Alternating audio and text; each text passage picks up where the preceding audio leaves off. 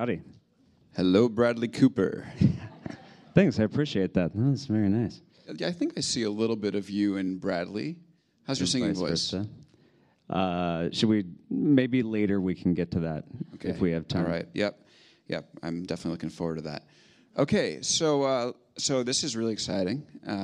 Let's go, I think how many people here know a little bit about Ev's bio? He just told everybody. Oh, shit, because that's the first half of this. Maybe you weren't listening. But, well, that was a small bit. So I think we'll start from the beginning, and then we'll start to ask some questions more deeply, and then we'll get to the main event, which is everyone's here's questions. So let's just go right to the start. You grew up in Clarks, Nebraska. That's correct. What was it like growing up there? It was very quiet. It was except for the tractors.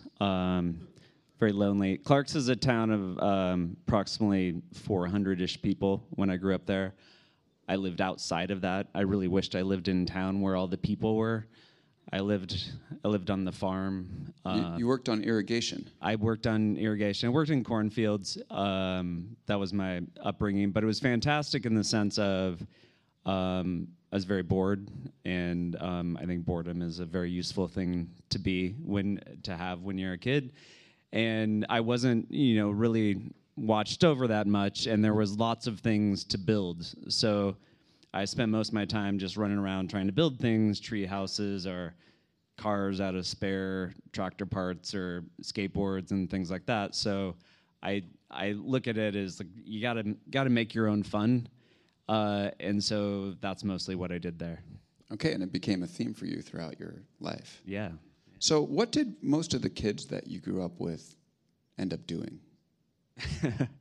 I don't know. But I don't know how many Nebraskans you know. Do you know a lot of Nebraskans? One. Okay. So a lot of them are still there. Well, A, there's not a lot of Nebraskans. B, most of them stay there. Are there any Nebraskans in the room? No, zero. So it's like Cornhuskers? Cornhuskers, exactly. Yeah. So yeah, they're probably doing different stuff for the most part. But, you run into them now and then. They're always very friendly people, I find. Much like Canadians. There's a connection between Canadians and Nebraskans that I've never understood. There's probably Canadians in the room. There you go. So, all right, so we've got our Canada shout-out in. That's great. So you're 25 years old, and you moved to Sonoma. Correct. So I was into computers. I was into the internet. This was 1997. The internet was, 97? Yeah. The internet was an early thing. I was trying to start an internet company in Nebraska in like 94. And wait, what was it? What was the company? Yeah. Well, when things are new, you can just say, I'm just having, you can be more general. So it was an internet company. Okay, but what did it do? All the things. We've already blown up our agenda for tonight. We were this just is fun, right? Well, the internet, there was nothing but just wide open space on the internet. So we had a lot of ideas. Unfortunately, we didn't really know how to write software. So we ended up doing mostly web development and hosting, and that was boring, and I was bad at sales and service. So we went out of business. But I had a lot of ideas. So it was my first lesson in running a company, having never worked at a company, which is generally a bad idea. But that's why, getting back to California, I was like, well, I really need to be in California. And so I was looking for a job because at that point, I'd lost a lot of my father's money on the company. And so he didn't really want to fund anything else. So I looked for a job, and on one of those job boards, I found a job at O'Reilly and Associates, as it was called at the time, the book publisher who was doing internet stuff very early. And Tim O'Reilly, of course, who was a pioneer and very influential, ran that company. And it happened to be in Sebastopol, which is in Sonoma County, about an hour north of San Francisco. But from Nebraska, that looks like Silicon Valley. It's just a couple degrees off on the trajectory. And so it ended up, it's another small town, substantially bigger than Clarks, but very kind of a sleepy farm town in Sonoma. But it was a good entry point to the Bay Area. Great. And I'd like to get to the bold-faced names, but before we do, what was evhead.com? Evhead. What is evhead.com? It's still Better a question. thing. Yeah. I recently relaunched my blog on Medium, evhead.com. Check it out. It's like 700 followers. Can't you do something about that? I just got to earn it. So I'm trying right now. Go to the Medium near you. So Evhead was actually my first blog, I guess. It was a personal homepage before blogs were a thing. And I got the name. I was thinking of domains. You remember back when you could register a domain by just sending an email to Network Solutions and formatting it the right way, and then you owned that domain. So out of all the domains that were available in the late 90s, I got evhead.com because... Good choice. Thanks. I like it. But I was thinking, what should I call my website? And I ran into this guy who worked on the farm, literally, a guy named Jim, and he said, Evhead. I'm like, oh, that's good. And I went and registered the domain. And it works so well that you're like, everyone should do this. Yeah, exactly. It was a couple years later as I turned Evhead. Evhead was the impetus for Blogger because I was writing things and then, formatting the HTML and then FTPing it to the FTP server and then linking it. I was like, there should be software for this. So I wrote a script that allowed me to hit a button and type something in a box and hit publish, and then it was on the web page. And that was like a huge moment that I still remember because I thought, wow, that changes everything. I can just have a thought and put it on the internet in a matter of moments. It seemed like a good idea at the time. And in retrospect.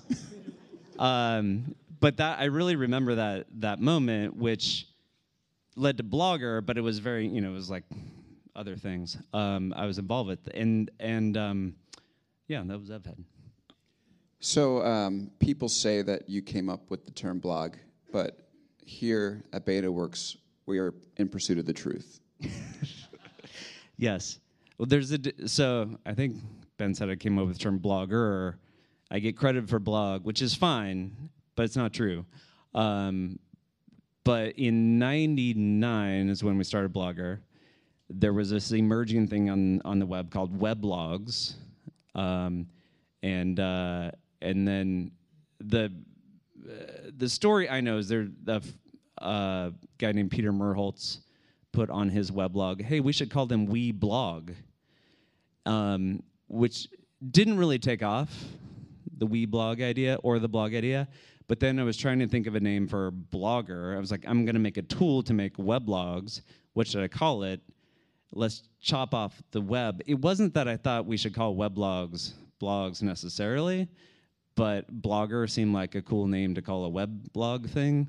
So I registered blogger.com, which was available, and we called the product Blogger, and then Blogger became the generic noun. So that's the complicated story. My Blogger was with a capital B. It was the name of a product. Still there on the web, blogger.com. Interesting. Not that interesting. No, I'm move engaged. On. Yeah, this is good. So you also called, it's funny, like blog, blogger. You used to call Twittering. Twittering? We did call it Twittering. It took us a while in the company to come around to tweet. I just watched your TED Talk where you're calling it Twittering, and I'm like, what's this guy saying? Don't watch that TED Talk. Yeah, that was weird, right? So, like, Twitter and tweet was some of like the best accidental branding of all time, and we were just like, tweet sounds too cute. I remember us having that thought. Also, I don't know if this is still true in the URLs, but they were called statuses in the URL. The object wasn't called a tweet in the code; it was called a status. And actually, yeah. So, but it works now. We all understand. And speaking of people that shouldn't start a company without having worked in one, how much attention did you pay to Mark Zuckerberg at that time? Oh, none. Well, we were old. We meaning, I mean, I was the oldest, but among like Biz is slightly younger, and Noah, and then Jack is slightly younger, but we weren't in college, and we had heard rumblings about Facebook, but we couldn't check it out. So, all right, Facebook seems like a dumb college thing. So yeah, no, we weren't paying attention. At the time, you were right. Well, I guess. Okay.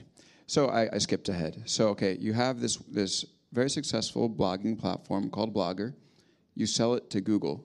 You last like a year at Google, less? Year What and happened? 8 months. Year and 10 months. What happened over there? Well, they went public. That was helpful. I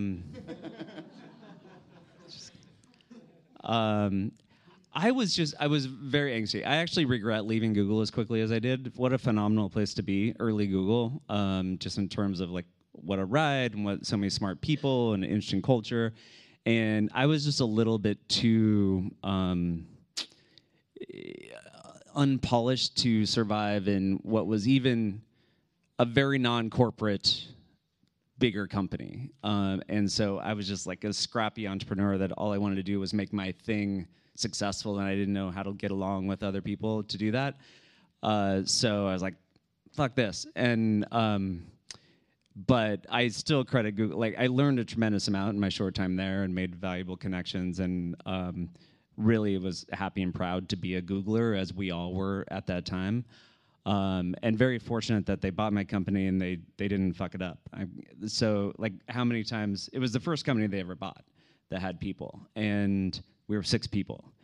And so we get there, and it was in February 2003, and all of Google is about 800 people, which seemed big, but they're just like, it was chaos, and they had no time for us. And I was like, all right, what's the plan? And they didn't have a plan. They're just like, well, thought what you're doing was cool, so you could come do it here. I'm like, great. Okay, so I should just do this thing? Can I have some engineers? I'm like, no, you can't have engineers. They're going to go work on search and advertising, which is a really big deal. I'm like, fair. Okay, so can I hire my own engineers? Like, no, we're very strict about what engineers work at Google. I'm like, all right. So I felt a little hamstrung, but that was also because I didn't know how to play that game. And anyway, it ended up working right because Blogger killed over the last. You get to make the names. It grew a ton while it was there, and it was eventually I was like, okay, it's going to be fine without me. I'm going to go do something else. Okay, but Google right now, it's funny because it's like the exact opposite. They just have too many engineers, and they just kind of hang out and eat. No comment. Good work if you can get it. Yeah. All right. So then you meet Franco and Seth Rogen. Biz worked for me. I hired Biz at Google to work on Blogger. I knew him from the internet. I flew him to San Francisco. He was scared of flying at the time, from Boston, and I was like, come work here, and he said okay. And then after I left, it was recruited him to what was Odeo, which then became Twitter. But we didn't have to go into that whole details because people have questions. That's right. That's the reason why? How are things between the three of you guys now? Good? Biz and Jack and I? Yeah. And Noah. Don't forget Noah. He's got to be in the... Who's he? And Noah, of course. No one knows him. Who do you think he's going to get played by? He might be more the Seth Rogen, although that's... Yeah. It's very telling. Biz and Jack and I get along great. I mean, they work together every day, so I don't see them as often, especially Seth. I stepped off the board almost a year ago, so I saw them. I have lunch with with Biz about once a month. He's on my board at Medium, so we're close. We always invest in each other's things, and so we're close. We've been working together for a gazillion years. We'll keep doing that. Jack I see less often since I got off the board, but we get along well. Yeah. We have to, well, we'll just do we just did Twitter, so we'll do Medium, and then we'll get to audience questions. So, okay, so you did this like really cool, you did blogging, then you did really short form. Twittering, we call it. Twittering, right? And then you say, let's go back to blogging. What happened there? Well, if we zoom way out, in the the thing that was exciting about the internet in the early days to me was people could share knowledge and ideas, and that feeling of I had a thought and I put it on the internet, or I can find someone else's story or idea or knowledge. That to me was just a fascinating thing, and we learned a lot in the 20 years we've been doing that, or 15 years or so when I started Medium. But I looked at that and was like, okay, we had some stuff right and some stuff wrong when we did blogging. We learned this big thing with Twitter that kind of everybody learned at once, which is it's really about the network. And the network is where the power is, and the network's where the distribution is, and there's so much value in the network. We didn't build a network for Blogger.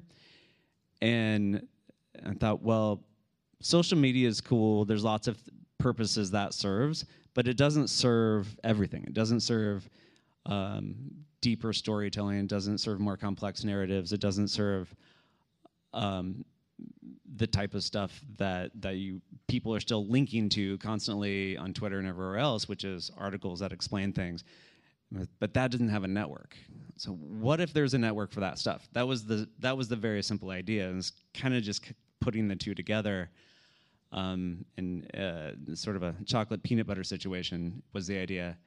And for the purposes, that was sort of the opportunity I saw, and then the need I saw is that if you could do that and actually get a network to critical mass, you could help good ideas get wider exposure and bad ideas get less exposure, which doesn't seem to be happening on the web at large. That seems to be something broken about the feedback systems there. So there's a need to build better feedback systems and an opportunity to create a network for more substantive content.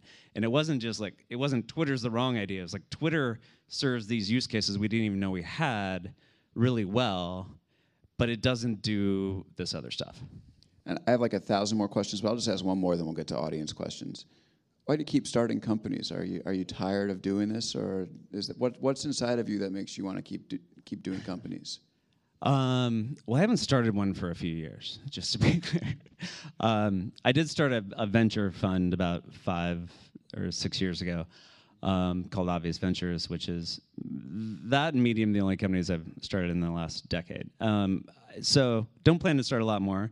I do enjoy working because I enjoy working on interesting things. I enjoy being creative. I see business as really, it's a creative outlet, and I love working with other people on ideas and pushing ideas forward. And both with the venture firm and with Medium is enabling other people to spawn ideas and pursue interesting ideas.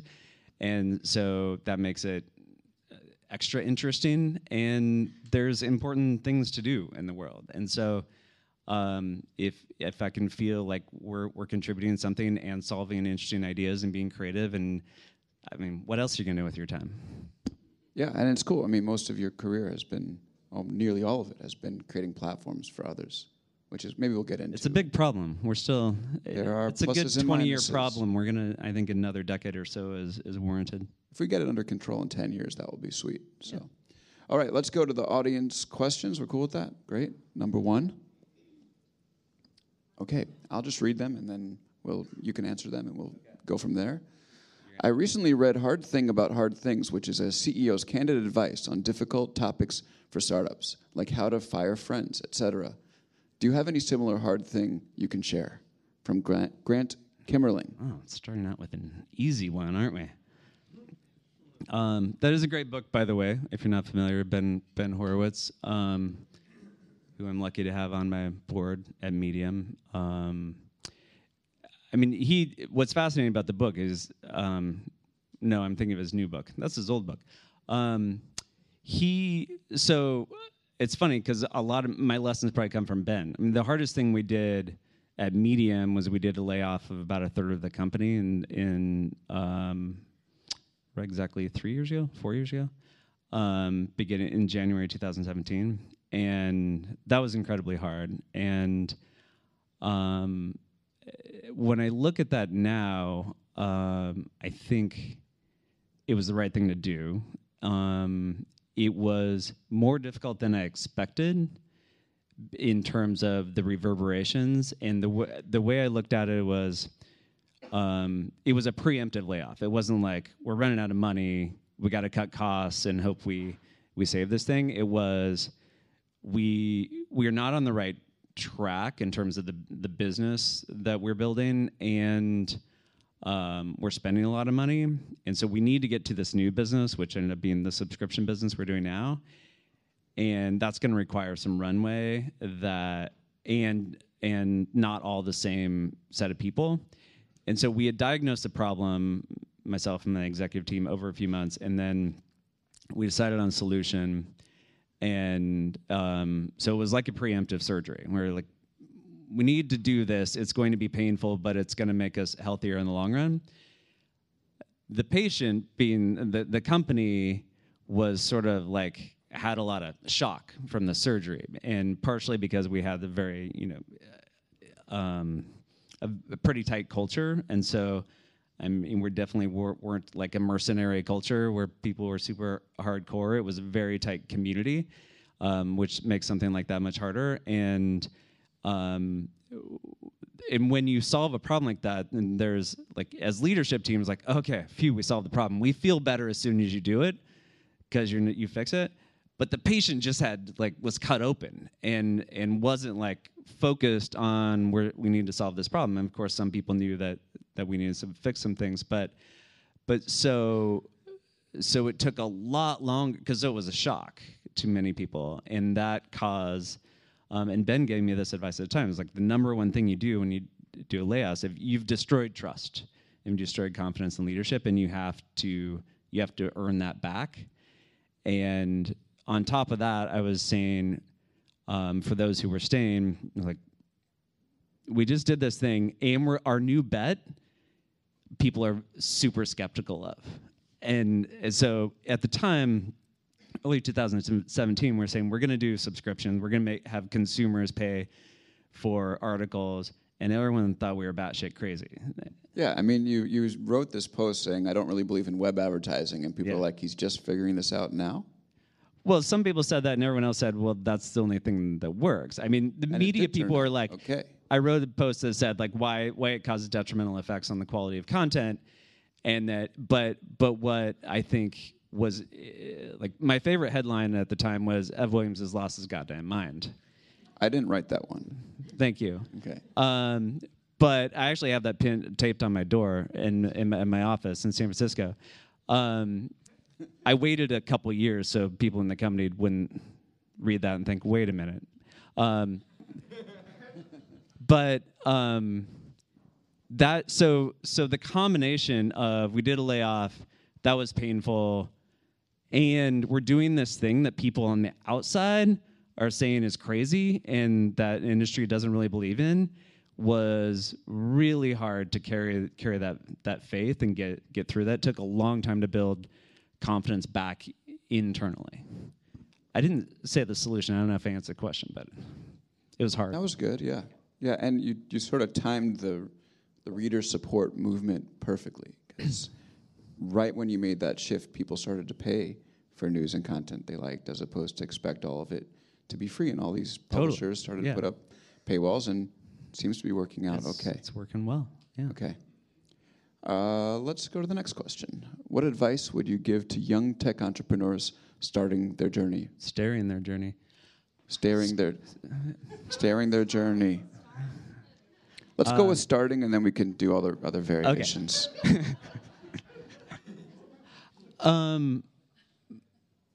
Well, there's so much. It's hard to focus. I think there's a couple things I've been thinking about a ton lately that are I've always thought, but I think is especially true in the tech industry. Feels like it's gotten more about optimization and less about creativity over the last couple decades that I've been involved. And that's natural. That's the maturation of an industry. But I think there's a lot of problems that come with that. And as I mentioned before, I see business as a creative process. And even if you're developing enterprise software, inherently you're creating something that didn't exist before. And I think the best products come from that desire, that ability to see something that should exist in the world, and just having a desire to make it happen. And the worst products come from analysis and saying like, okay, like we're going to intellectualize ourselves. In fact, Odeo, the company that didn't work on my list, basically came from like Biz and I were having a conversation. We thought we invented podcasting, but other people were already talking about it. And then there was all this hype around podcasting, and I thought, well, that's kind of like blogging. I bet I could succeed at that. And sort of like, it wasn't like I really need to do this thing in the world. And so I just think as much as you should be data informed and research and talk to customers and all that, I think that's often overdone, and that desire to create something and follow the intuition, the creative instinct to go where you need to go, even if there's not positive feedback either in numbers or validation from other people. The most interesting things are on the other side of that positive, like they're on the other side of the negative feedback you're getting. And so it's that. Yeah, and I promise not to plug my book too much, but it is really about creating a culture of invention versus refinement. And so it's one thing to talk a big game about being creative, but what inside of Medium have you put into place to make it possible for people, not just you, but your employees underneath you to invent? I think we've done some stuff well on that, and some stuff we're still working on. I think in the early days of Medium, we had a very inventive space, and I think what happens also along the journey is this question is about just starting out. There's different phase. There's actually a phase when this gets harder because most people just starting out, there's nothing constraining you or restricting you, or there's usually nothing you're trying to refine because you don't have the thing. And there's actually a tricky spot that comes after you have a thing, where most companies turn to optimizing, which makes tons of sense. Usually things can be improved substantially from their initial version that starts to get some traction. But then getting creativity after that, especially when you're a medium-sized company, you have a thing that's working, kind of the stage we're in, then I think can be really tricky. So in terms of things you put in place, I don't have any hardcore examples. I think it's hiring people who are creative and allowing them to be creative. I think one things we've done that I will doing very less, if at all now, is some set quantifiable goals that you don't know how to hit. I think is actually counter creativity and counterproductive, because when you don't like having a bigger goal. In some ways, you think, well, if we have to hit that big goal, we're going to come up with really great ideas. I think it actually shuts the minds down of teams where like we have to hit that number, so we're going to only do things that we can really defend and argue are going to make that happen. And you can do that with small incremental things, but to make a big leap, you have to do the thing that is like, that's probably not going to show results early on. So I think taking away that pressure, like you hire the right people, they're naturally creative and they want to do cool things. And so it's a lot of it's like taking away the pressure to say, like, you have to, deliver these results by a certain time period. And while still being super informed about the metrics, saying like, oh, that's going down or that's going up. I wonder if we can figure that out. Okay, so that's cool. So actually removing constraints and being mindful about the goals you set. That was a faster way to say it. Great. All right, so could you describe the journey Medium took towards its current model of monetization? Yeah, I could talk about that all day. But so I talked about the layoff part. But so what we were doing before that was we're building this content platform, and I kind of had in my mind from the beginning, actually listed premium content, like people would buy, and like in the very first document, it's like, here's how we'll make money. But the thing I really expected was what happened with Twitter is and YouTube, and basically the things that we were modeling Medium after was you build a content platform and network, and you get network effects, and you get a critical mass, and you're going to have commercial usage of that. And so you charge the companies that are using it. And what has been the most profitable way to charge companies that are using it is for distribution. And there's companies like BuzzFeed who at the time were pioneering charging companies for creation of content and marketing. And so we had companies and big companies using Medium from pretty early on to publish because content marketing was in vogue at the time. And we're like, oh, well, we can charge them for tools and services and distribution as our network grows. And so it wasn't pure advertising. We never had like programmatic ads or anything because we wanted to have this clean user experience and high levels of user privacy protection. But we were doing this content marketing thing, and then that's the thing. It was like, well, if that works really well, what's the feedback mechanism for that? It's going to fuel more tools, more enterprise sales. It's not going to actually fuel great content. That's not marketing. And so maybe it pays for the platform, but it doesn't actually make the next Roxane Gay who comes out of nowhere get paid for doing great work and building an audience unless she's writing about GE. So so thinking about the system, the feedback, is like, that's unsatisfying. I think you could build a business on that, but that's not what we want to do. It's like, well, what are the options? The money has to come from somewhere. It's either coming from the people creating, the publishers, the WordPress business, which is a great business. It's kind of what our business was at Blogger before we got bought. We actually charged subscriptions for Blogger Pro. So I was familiar with that. And then, or it comes from advertisers, or it comes from the consumers. And the only thing that would create the right feedback loop, I thought, was if it comes from the consumers. So that was sort of the logic. And then there's all the questions: is that possible? Can it be done? And if you look across other media, before everybody was putting up paywalls, there was this. Two things seem to be true. One is that in every other form, people had switched from free to paid, at least a large part of the market, and they had gotten a much better product for that. Talking about music and television, and even there's a time when people say no one will ever pay for video games again. They're all free on the internet, and all those have very large consumer-driven businesses. And the free part still exists as well. It's like, this is going to happen for editorial content as well on the web, because if you do the math, you know you can't pay for great stuff with advertising as it's moving to programmatic. You can't compete with Facebook and Google. So if you believe the supply of great stuff is going to go down that's free, and you believe people have had these experiences, then it seemed very possible. So that's why we decided to do it. And then we started doing it, and it took a while to do. Did it hurt a little bit to see all those publishers that your team had recruited to come onto Medium, then all of a sudden leave Medium and then sort of talk shit about you guys? Yeah, that was bad too. That was, yeah.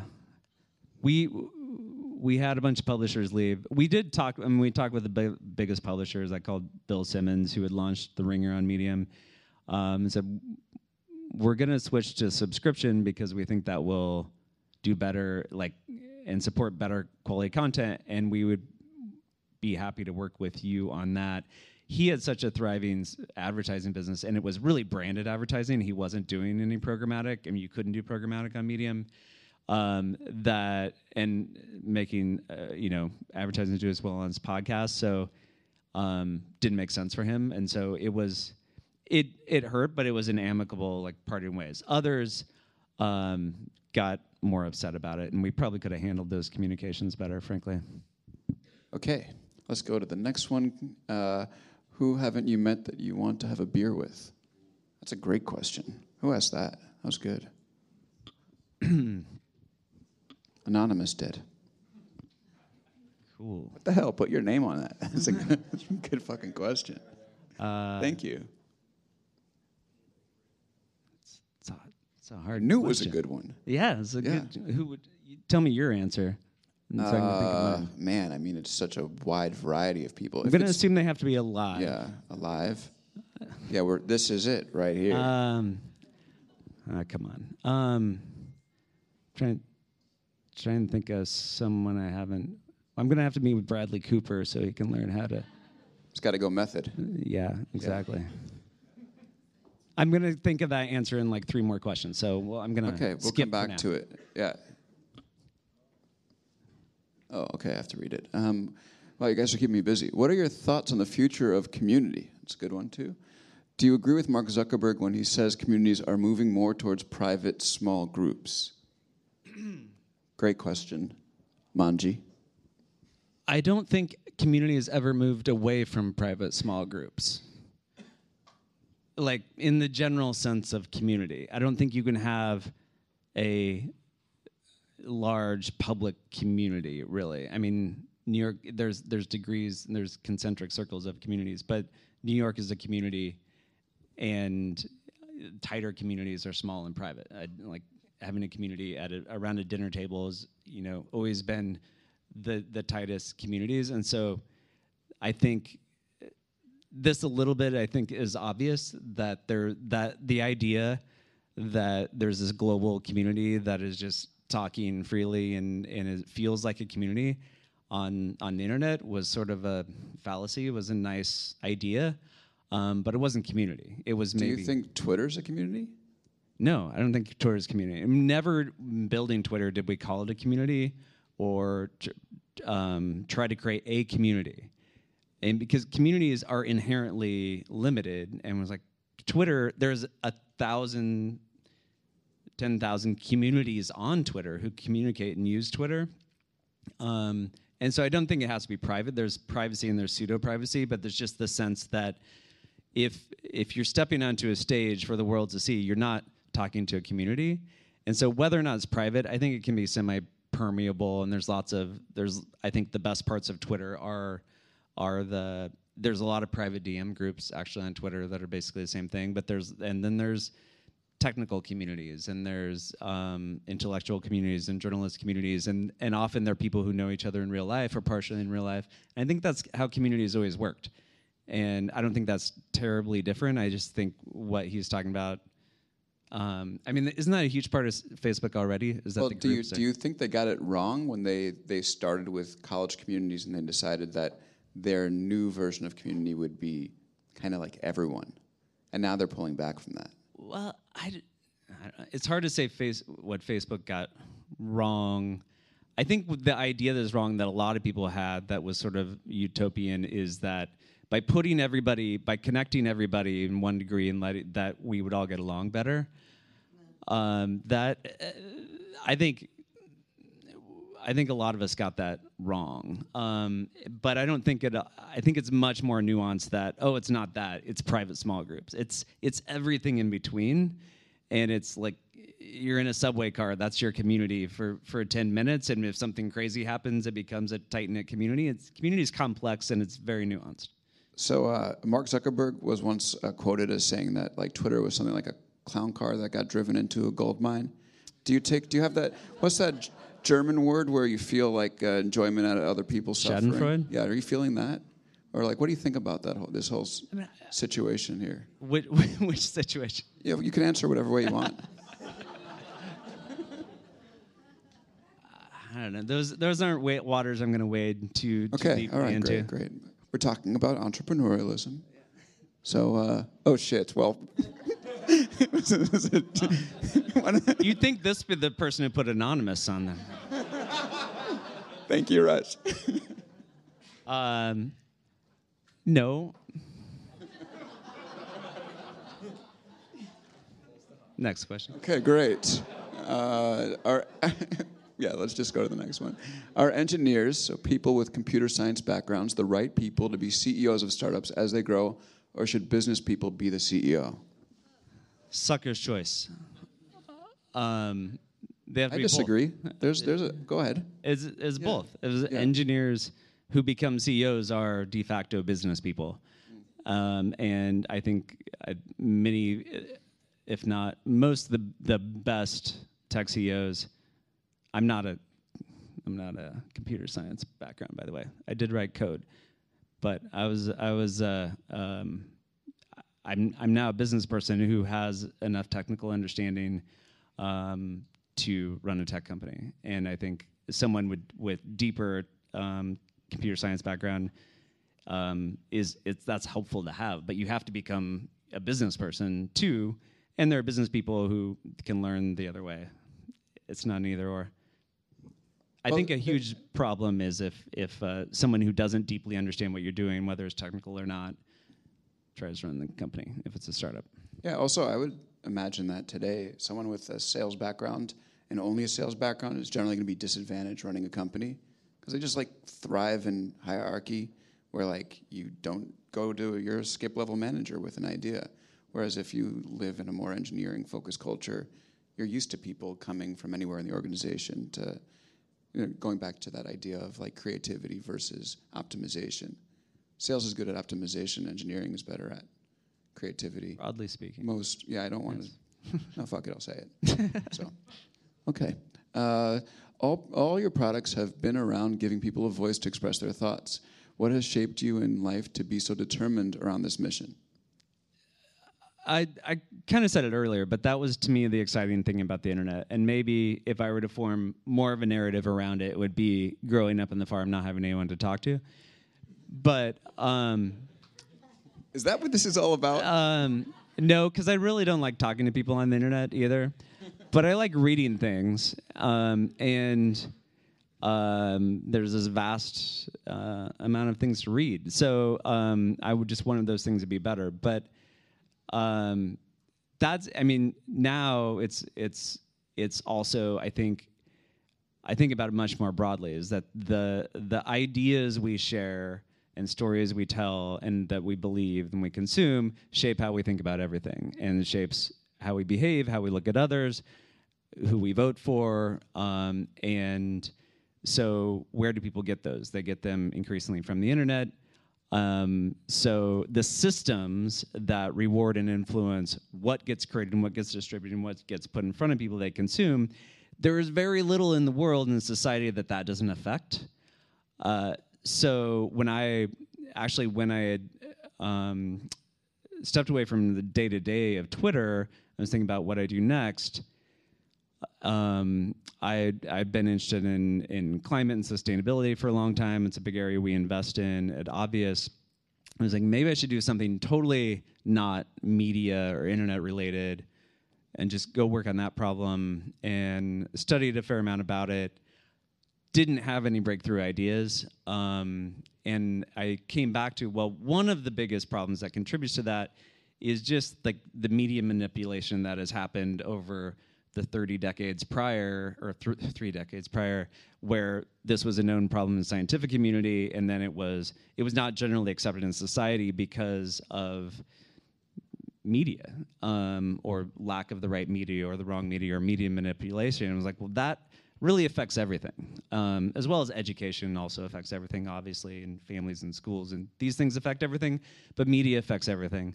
So that's why I say it's still worth working on. So to piggyback off of that, what's your view of the press? Because you've built these platforms where people can sort of share information outside of the press being the gatekeeper, and then you've also funded successful journalism inside of Medium. So what's your feeling on that?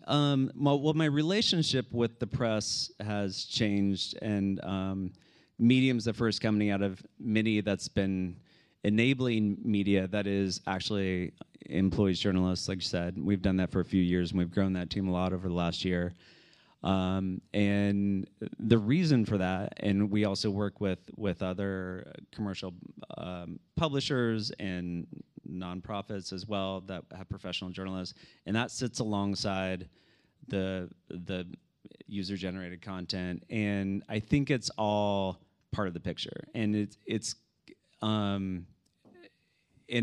I think it's fairly obvious, but that there are things that each do well, and meaning like you can't ever hear. I really enjoy reading first-person accounts, whether it's an entrepreneur saying this is how I built my company, or this is what I fucked up, or here's my personal story of. And we get those every day in volume on Medium, and the fact that anyone in the world can come and offer that. And it may change the way you view the world, or may give you a good idea. That's core to our ethos, and what I think is so great about the web still. On Medium now, also, people can do that and actually, if they want to, get paid for that, potentially, if people read it, which I also think is cool. And those people are unlikely to do the type of reporting and professional journalism that you do or that a lot of other people do. That is, like, we all read every day, and it's not personal accounts, and it's like, I'm going to go figure out what the story is, or I have a hunch about this thing you were telling me earlier, which I won't reveal your big story you have coming up. But it's like, that's not going to be, like, someone has to get paid. That has to be their job, and they have to have training to go do that. So it'd be silly to say, like, only one of those is superior to the other. I think, I remember in the early days of blogging, there's a lot of discussions. Is blogging journalism? And is it destroying journalism? And what is it doing? And then the same conversation about social media. And it's just all like, no, dude, it's just like lots of voices, lots of ideas. We got to figure out which ones are worth paying attention to. There is bad journalism too. I think also journalism is held up as this sacred thing that it like should be protected and saved. I think it should be made better. I think there's phenomenal journalism. I think there's a lot of shitty journalism. And some of that comes because of poor business models. Some of that comes because of poor journalists. And so that's true. So that's what I think of journalism. Okay, I'm glad I asked you that one. Okay. What career industry would you be in if you weren't in social media? Am I in social media? I don't know. If I wasn't in sort of the general area of tech and media, I think you can't walk out of the whole social media. You do. You have a media company that is social. That's the definition. We just, yeah, we don't really think about it as that social. We consider Medium a tech and media company. It's a tech. It's both. I mean, but as is Netflix, and so we look at it like that. We're maybe a little bit more tech and a little bit less media. But we're definitely both in ways that my previous companies weren't, even though they were. I mean, Twitter is in the area of media, but it's not a media company. I think some people debate that. Sells advertising. What was the question? I don't know. What I usually say if I weren't doing my current job or weren't starting companies is I would be a writer. That's probably the answer. I'd want to write books. I want to write like big, fat, meaty things, and I can just like lock myself in my room for a few days and like write a chapter of a book. It sounds a lot better than it actually is. Just wait until you go days without seeing the sun, and I've eaten Hot Pockets for 2 weeks straight. Sounds great. Reminds me of coding. There are similarities. You get in the zone and then you go. Do you think there could ever be a live version of Medium, a talk series like TED, or an interview show? Live events are big, I hear. I've actually talked with John about doing something together here, which I'd love to do. And generally, what we see is our mission at Medium is helping people understand the world and discover great ideas. And we are not attached to the written word as being the only way to do that. So in the fullness of time, I love the idea of different forms, different digital forms, audio, video, other things we may play with, as well as events. We might try something soon. Break some news. That's all I got. Had to ask. Okay, what's one big thing that went wrong about social media in the last decade, and what's one big thing that needs to change in the next one? Well, one big thing. Hard to narrow that down. Donald Trump. I got Donald Trump from the audience, though. That was a big one. But I don't. Actually think I don't want to be like. I think we got all the things. Not all the things. Be careful with my words here. I think we have a fine V1. I don't know how it needs to change, frankly. I don't like on Medium. Again, I don't consider it social media exactly. I assume this person is talking more about the Twitter and Facebook type things. But I like the direction that people have been talking about less direct feedback, the likes and stuff. I wouldn't say that's the big thing, but I think how it might change is humans have this deep desire for connection, and they also are wired to compete on status, and we combine those two things on the internet and in social media specifically. And I think they need to be unbound in a sense. And so that's the direction I would think about, is how do you maintain connection in the exchange of ideas and build community, and like not make it a status competition. I think that's the big thing. I think the fallacy is when people say, well, we should have designed it better or done something differently to get where, in the first place, is that it probably wouldn't have worked. And so because you have to go through those, it was a very, in the world of ideas and things that worked, Facebook and Twitter weren't the only things. They weren't the only things that could have become the big thing. They worked because they had the right set of feedback loops and lots of luck and being in the right place at the right time. But they also had mechanisms that worked. And I think to say, well, we shouldn't have had those is naive, because something else would have had those and we would have had a similar situation. But I do think it needs to change, and I think they are evolving. So you were the CEO of Twitter when Twitter built the retweet button. So it was. And okay, do you think? Are you the one that wrote that story with Chris Wetherell? I did. I mean, I emailed you, but you emailed me back after it was live, so that didn't work. But I'd love to hear your thoughts. Like, do you think the retweet button is a healthy thing for Twitter? I mean, it's caused people to not stop and think before they share things, which causes sensationalism and outrage and fake news to spread.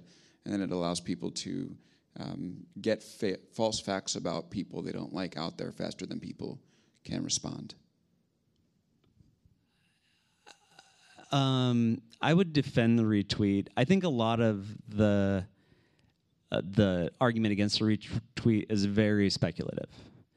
I think even that statement that it allows people to get false facts out there faster, that's technically because you can hit retweet faster than you can type something. Maybe true, but does that have a systemic effect on facts spreading faster? I don't know that that's, maybe someone studied that. I'm not sure. I think I'll tell you the origin behind retweet and why we designed the way we did. Lots of people know that retweet was a mini Twitter feature started by the community and third-party clients. I call it a community there. And truth comes out. Where people would quote someone else's tweet and put RT and put the name, and it was just messy and it didn't look good. And so there's a lot of debate about let's systematize that. But the internal debate was whether you basically distribute the tweet as a whole unit, or you're quoting it and saying like Alex is like quoting this other person like you would in an article or a blog. And I argue very strongly for the implementation that we have, which is it's the original avatar and the person, and you go, because I want the integrity of it. The other thing that sucked is people would RT and then they would edit, or they would for space, and I was like, no, the integrity of the initial unit needs to spread through the network. And we saw ourselves as an information network, not a social network. And that was a very important distinction. May have been wrong, it can be debated, but this was the principle at the time was the people who hated the other person showing up and was like, I didn't follow that person, and they're in my timeline, and people called it, there's strangers in my timeline. It makes me very uncomfortable. Strangers in the house. Strangers in the house. I'm used to going to Twitter and seeing my friends, and I'm seeing these strangers. I hate this. And my argument was, you're thinking about it wrong. It's not for your friends. It's for getting information that is valuable to you and you want to see. And some of that's from your friends, but that's a small subset of information you care about. If there's a fire down the street, And for some reason, we always talked about there being a fire in Whole Foods. I think because Whole Foods was a couple blocks from Twitter, and there was a fire there one day. And we're like, we should know this via Twitter. So that still occurs to me. But it was like, that needs to come. It doesn't have to come from a friend. It comes because it's relevant to you. So how do we build the most efficient and relevant information distribution system we can? Not a social network. So the retweet seemed like a really good way to do that, the way it was designed. And so there's all these benefits that come from that because you get relevant information that doesn't have to be from your friends. And there's bad things coming from that just because everything has a shadow side. Okay, I won't push you too hard. We can talk about this offline. Story's already live. Okay, what are one or two specific things that you do every day as a founder? Then I think that it should be that you believe few other founders do. It's hard to answer the few other founders do part. Do every day. Almost every day I make my kids breakfast. That's pretty good. That's rare. Okay. So that's one. My wife's here too. She's probably. What else do I do, dear? I try to get 8 hours of sleep. That's impressive. I don't always succeed. But I got this Oura ring, which is pretty cool. That's the sleep tracker, right? I was going to ask about it. Yeah.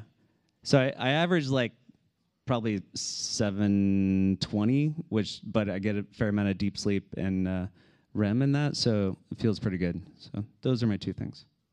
Do you have like an overarching life philosophy about how Sleep to live? is important. Yeah. Yeah, I think I'll give another answer to the first question or the second question about first starting out. It's just like, take care of yourself. It's just like the mentality. I think this is less common now, but 15, 20 years ago in the Valley, it was like there was this very macho, like if you're doing a startup, you're sleeping under your desk and you're eating Hot Pockets that you microwaved and never, getting sunlight. And it's I think a good thing that's happened in the last some time has been a real consciousness about health among engineers and hackers and all that. But at the time, I was like, just treated myself like shit. And throughout my 20s, I would stay up all night on average once a week, and sometimes be twice a week. And I was just not in good health, and it was just complete, like, the body is just a vessel for carrying the brain around, sort of. And so I'd work constantly and then make tons of mistakes, like you do. And it was all driven by anxiety and adrenaline. And that was just not smart in retrospect. So. Do you cringe a little bit when you see those VC tweets out there that's saying, like, if you're not doing 7, 7, 10, you're falling behind? Yes and no, because I think it can be taken too far. Like, I don't subscribe to, like, no, you should only work 9 to 5. And, like, if you're trying to build something that's fucking hard and you got to work a lot. I do believe that. I also think you have to take care of yourself. And I think it's the stuff, and you have to be very judicious about, like, for me, like, I don't have hobbies. I've never really had a hobby. It used to be all work, and now it's work and family, and then health. And so you carve out those things and you say, okay, I'm not a surfer. And so, that's a choice. It's not the only correct choice, but I think it's also not like, oh, just like take it easy. That's fine. It's a choice. Like, I do think working a lot, if you're trying to build something, is usually required. And taking care of yourself makes those hours, better. Great. Oh, that's it. Oh, that's it. Can we take a couple from the audience? Or we want to wrap up? The beer. Oh, the beer. Who are you going to have we have a beer with? Beer question.